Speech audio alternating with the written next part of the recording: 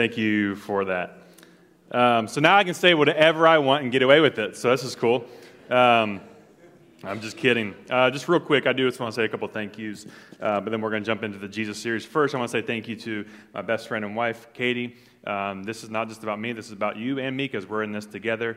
And I just want to say thank you for not allowing anybody to say this is who you're supposed to be as a pastor's wife, because you're never going to live up to that label, and you shouldn't have to. You're good in God's eyes, which means you're good in mine. Amen? Mom and Dad, thank you all for always being my pastor and also being my dad and my mom. If you didn't catch it, my dad used a great word, which I also want to reiterate. He has a plethora of experience and wisdom that he loves to share with me, and that's why I always go to both of them. Just thank you for your love and thank you for your guidance. Brian and Todd, who's watching online, thank you guys for being great brothers, putting up with me as the perfect younger brother. I know the expectations were high for me because you all fell short. I'm just kidding. You guys are awesome. I love y'all. Anita, thank you, and Sam, who's not here as well, but thank you for being a great another set of parents to me. A couple pastors I just want to throw out there. Brian Cantrell gave me the opportunity to be an intern at New Baptist Church, so I want to say thank you to Brian. Ed Rogers and Seth Fallon gave me the opportunity first to step into youth ministry in 2013. I also want to say a quick thank you to Tom Stevens, who showed me what it means to love people. And then my close, dear friend, Tony Foreman, thank you for the years of friendship and also the years of serving together. And so to you all at CBC, if you ever want to take issue with me being here, you need to thank Ron Williams and Josh Weddle, because it all started on the porch of the dining hall at Camp Cowan, and never would have thought it would end up being here, but also being able to celebrate and do amazing ministry with you all here in Clarksburg. When I rolled up last year on Labor Day weekend, I saw a big sign on this wall out here that said, "We love Clarksburg," and that's where I knew I was home, because this place is a place who really wants to love the people of this community. We truly want to be the heartbeat. So thank you to you all as a church, our council, staff. You guys are absolutely amazing. My goal in having Josh pray was to watch him cry, and I won. So we're good. But today is the season finale of Jesus, the series. The season 8, we'll return to this series again in 2024. How long are we going to do this, Phil? Do you know? I'm here for 10 seasons in a movie. Does that sound pretty good? That would be awesome. But we are excited to be back in this series, and just to jump into it, everybody loves a good superhero story, right? Everybody loves superheroes. We love to watch movies. Maybe you're into comic books. We just love seeing people go above human limitations and ability and do amazing things. Right, we love to imagine the hero who's faster than a what? Speeding bullet, more powerful than a? Or able to tall buildings than a? Or maybe to be reminded that with great power comes? Or how many of y'all, be honest parents, when your kid just frustrates you, you just want to yell Hulk smash and go crazy and break something. Not your child, but something, right? We love superheroes. So the count of 3. I want you to tell me your favorite superhero. Ready? 1, 2, 3. I didn't hear enough Batman, but that's beside the point. So Sadie right now is really into Spider-Man, which is amazing because she's watching on Disney Plus The Amazing Spider-Man and His Friends. It's a little cartoon. And I love it because it's a nice change of pace from Anna and Elsa and Mickey Mouse, right? And so now I get to chase her around the house. She pretends she's Spider-Gwen or Ghost Spider, and I'm Green Goblin, which is so much fun for me, right? I love superheroes. But I want to tell you more importantly about a time where I became a superhero. And I'm not talking about when Josh wore a Spider-Man costume in Trunk or Treat. I'm talking about like, this is real life. So it all starts like this. Our Saturday tradition when, especially with Sadie when she was younger, was she always woke up early. Parents, isn't that the worst? Like, it's Saturday. You want to sleep until like noon, and your child wakes up at 6:30. So she would wake up on Saturday mornings. We'd wake her and bring her into our room. We just want to go back to sleep, so we just turn Mickey Mouse on or some variation of it, and we go back to sleep. Or we cuddle with her and try to acknowledge that she's awake, and we're still not awake. But anyways, this particular morning, it was normal for her to, while she's watching, she'd be like getting a little antsy, wanting to play, so she starts jumping up and down the bed. And as she's jumping up and down the bed, she starts to walk towards the edge of the bed, and she trips over my feet. And as you see it happening in slow motion, the nice little free fall that's beginning to take place onto the hardwood floor. What I can only describe as like a movie like Flash, I rip the comforter off and I dive in one fluid motion, grabbing a hold of her, and as I do a spin, like an NFL running back, I throw her backwards onto the bed. And I could see the fear in her eyes as she's in this adrenaline high free fall, but also the fear of being in a free fall. So I catch her and I throw her, but gravity and momentum is not in my favor. I kept going, and the weirdest thing happened. All of a sudden, the light that was coming through the room was no longer there. It's now pitch black, and the fall caused me to bounce off the hardwood floor. The closet door is rattling because of the vibration of the impact, and I am completely in darkness and confused. I'm like, I'm in pain, first off. I'm like, what in the world's happening right now? Where'd the morning light go? Like, why is it dark in here? And I get myself to sit up, and I look across the room. On the alarm clock, I see 12:31 a.m. And I realized it was only just a dream. As I am laying on the bedroom floor, door still shaking. So I ashamedly step up, proud of my SportsCenter top 10 moment that just happened in my dream. I walk back over, lay in bed, and as I lay down, the entire bed was shaking. I thought, why is it shaking? It's because that lady over there was laughing hysterically.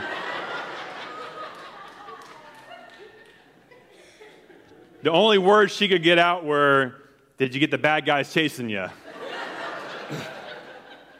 To say the least, I was embarrassed.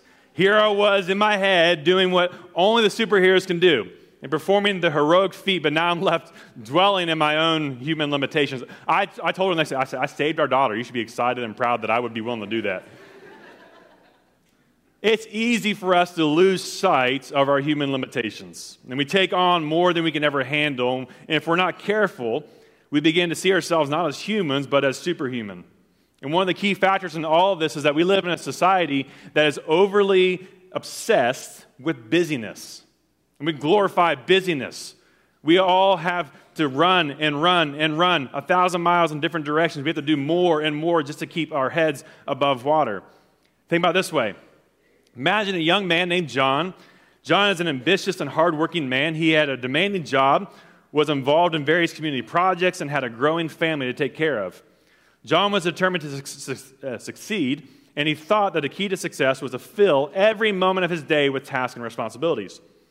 As the day turned into weeks and weeks into months, John's schedule became a whirlwind of activity.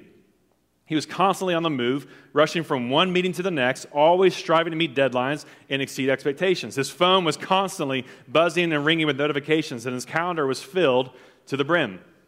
One day, John's wife, Sarah, noticed that he seemed exhausted and he seemed distant. She could see the toll that his busy lifestyle was taking on him. Concerned for his well-being, she gently suggested that he take a step back and create some margin in his life for rest and relaxation. But John couldn't bring himself to do it. He believed that every moment spent resting was a moment wasted. He feared that if he slowed down, he would fall behind and miss out on opportunities. So he continued to push himself harder and harder, neglecting the signs of burnout that were beginning to show. As the months went by, John's health began to deteriorate. He was constantly fatigued, irritable, struggling to concentrate. His relationships were suffering. He became distant from his family, his children, his kids, his friends. The very things that once brought him joy were now overshadowed by the relentless pursuit of success. Does John's story sound familiar to you?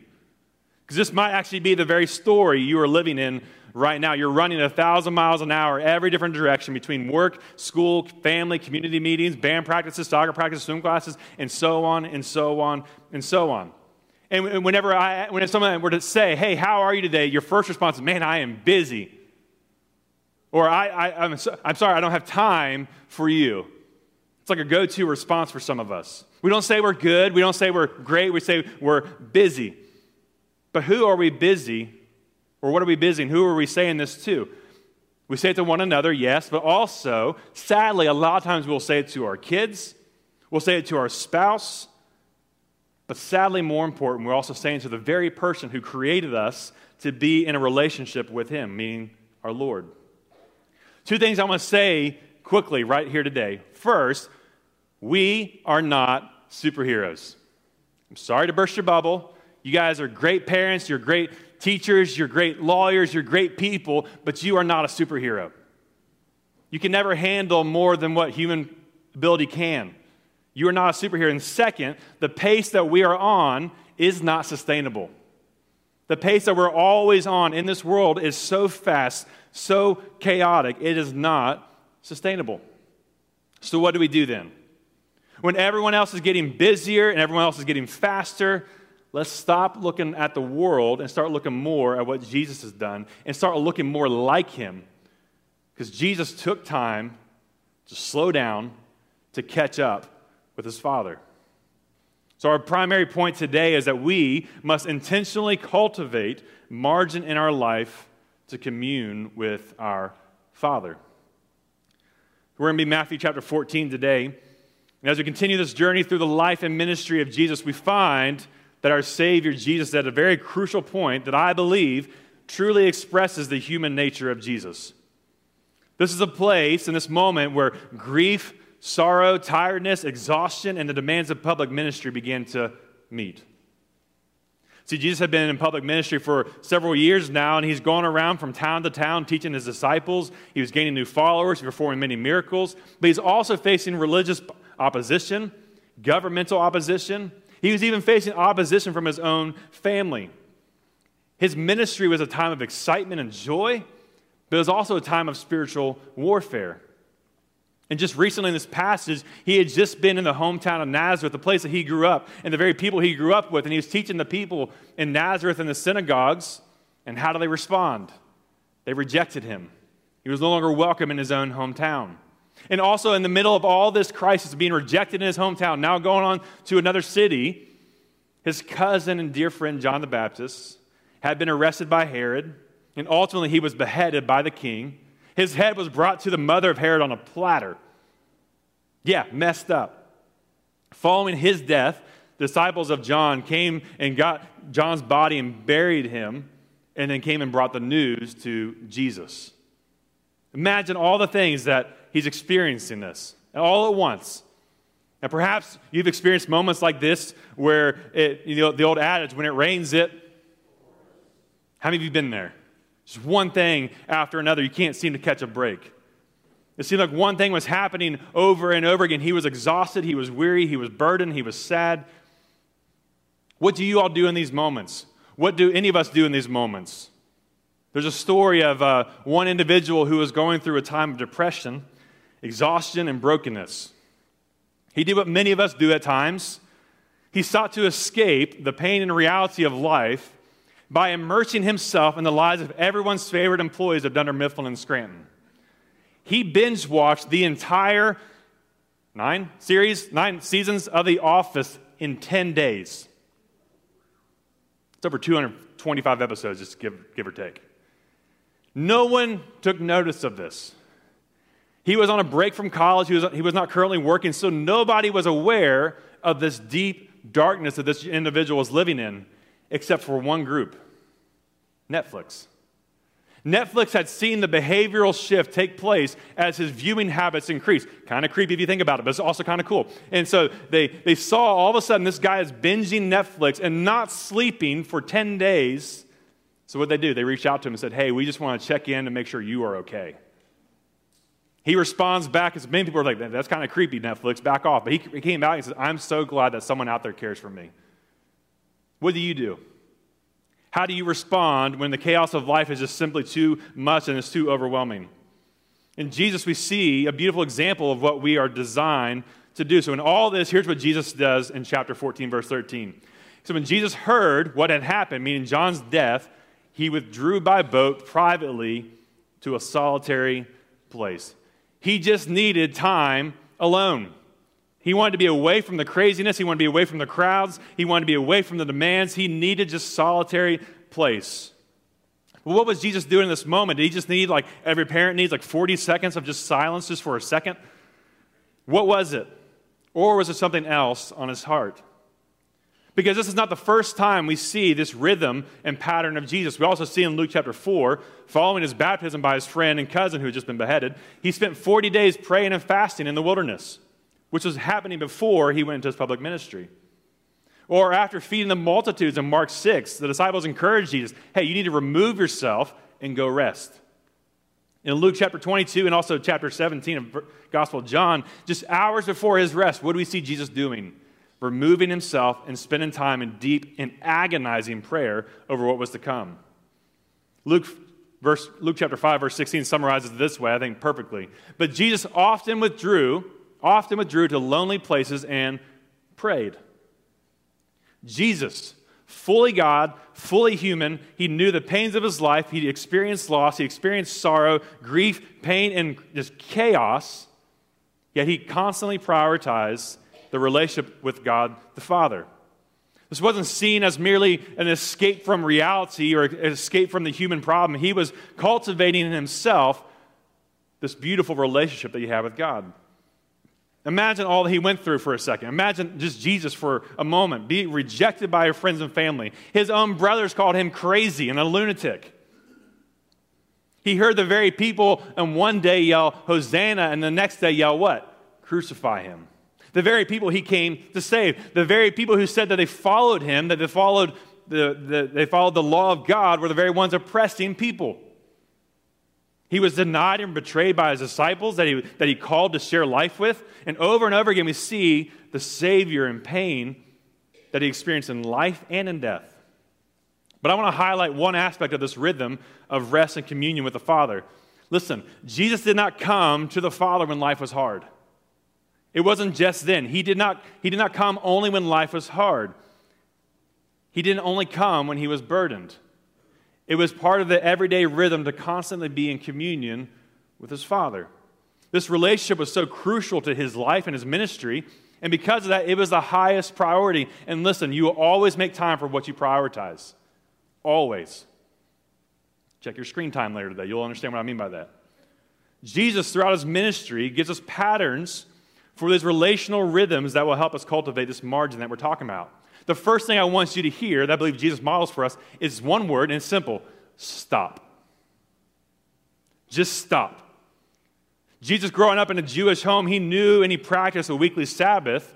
Now, for many people today, the discipline of Sabbath and Sabbath rest are seen in the light of restrictive legalism, like you can't mow the yard on Sunday, or the other extreme, which is that's irrelevant. We don't practice Sabbath anymore. We just go all the time. But we must see that the rest is key to our story.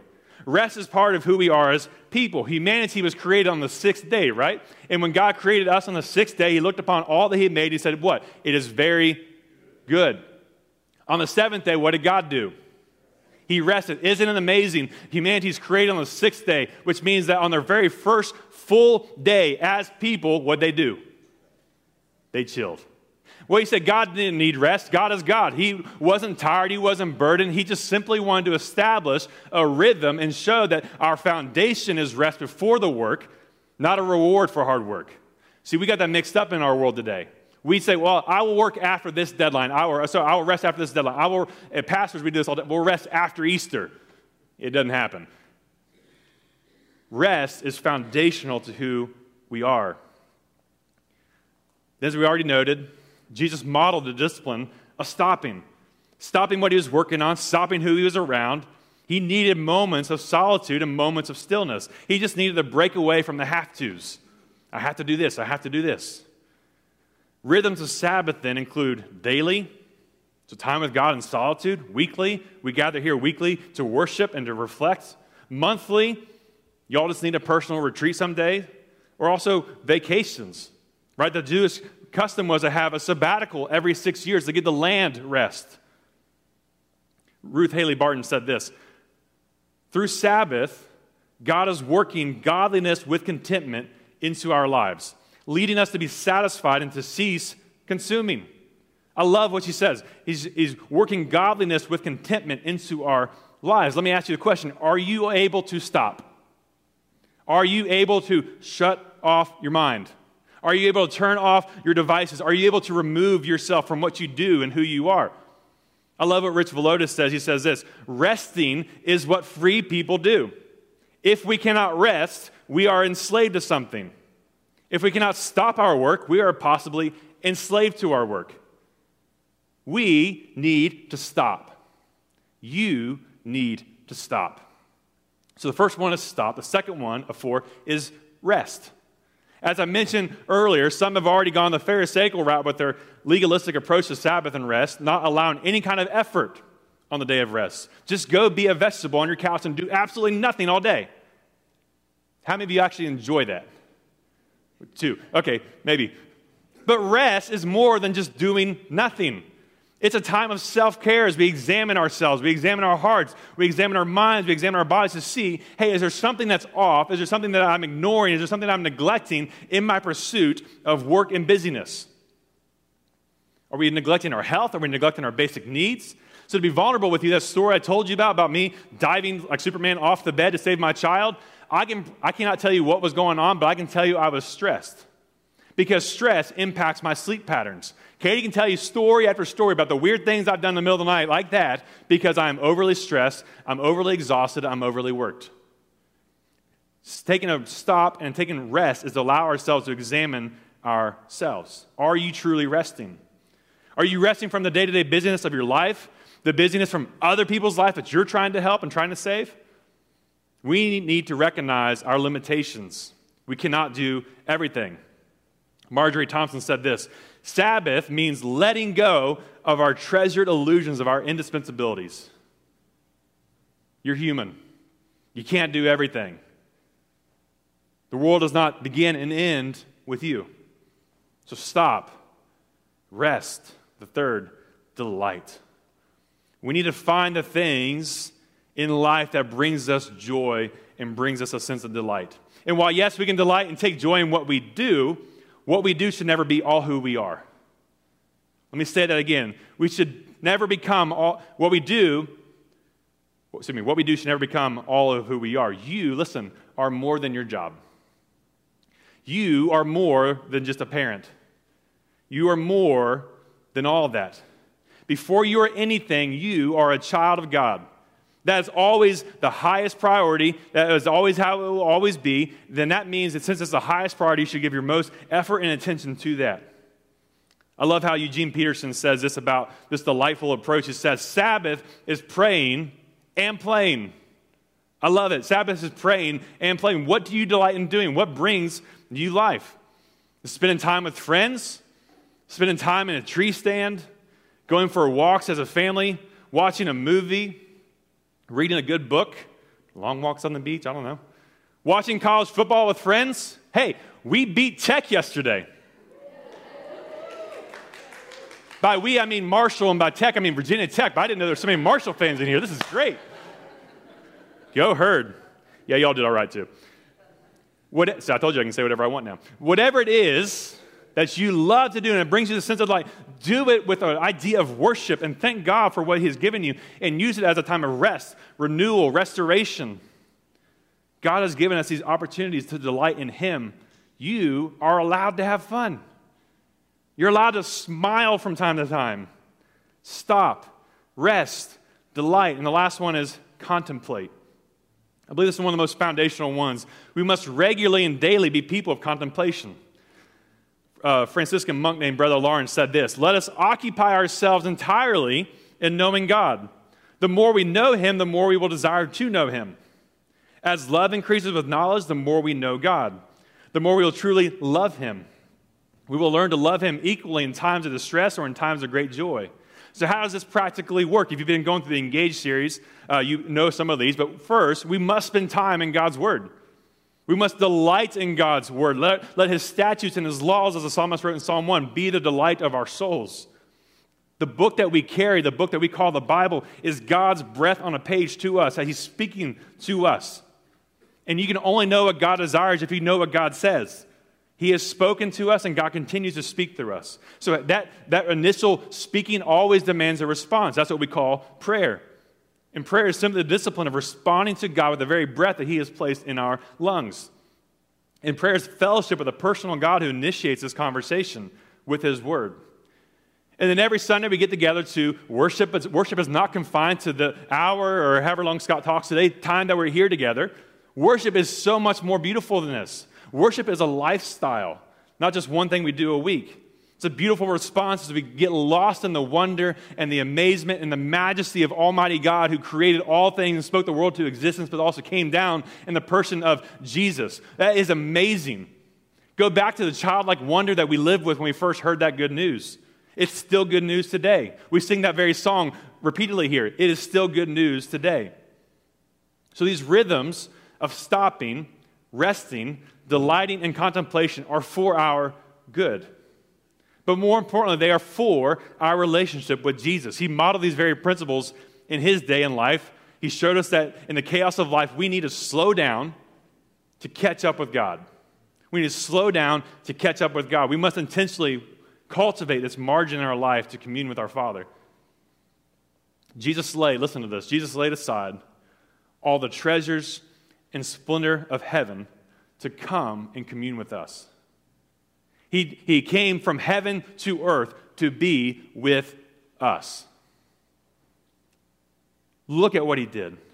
He came and purchased what already belonged to him, and he's redeeming us daily and making us new every single day. That kind of love, that kind of willingness and humility demands a response. So in this moment, we're going to just close our eyes, bow our heads. I'm going to invite the band to come on up. This is your chance to respond to God, to think through how we stop, rest, delight, and contemplate.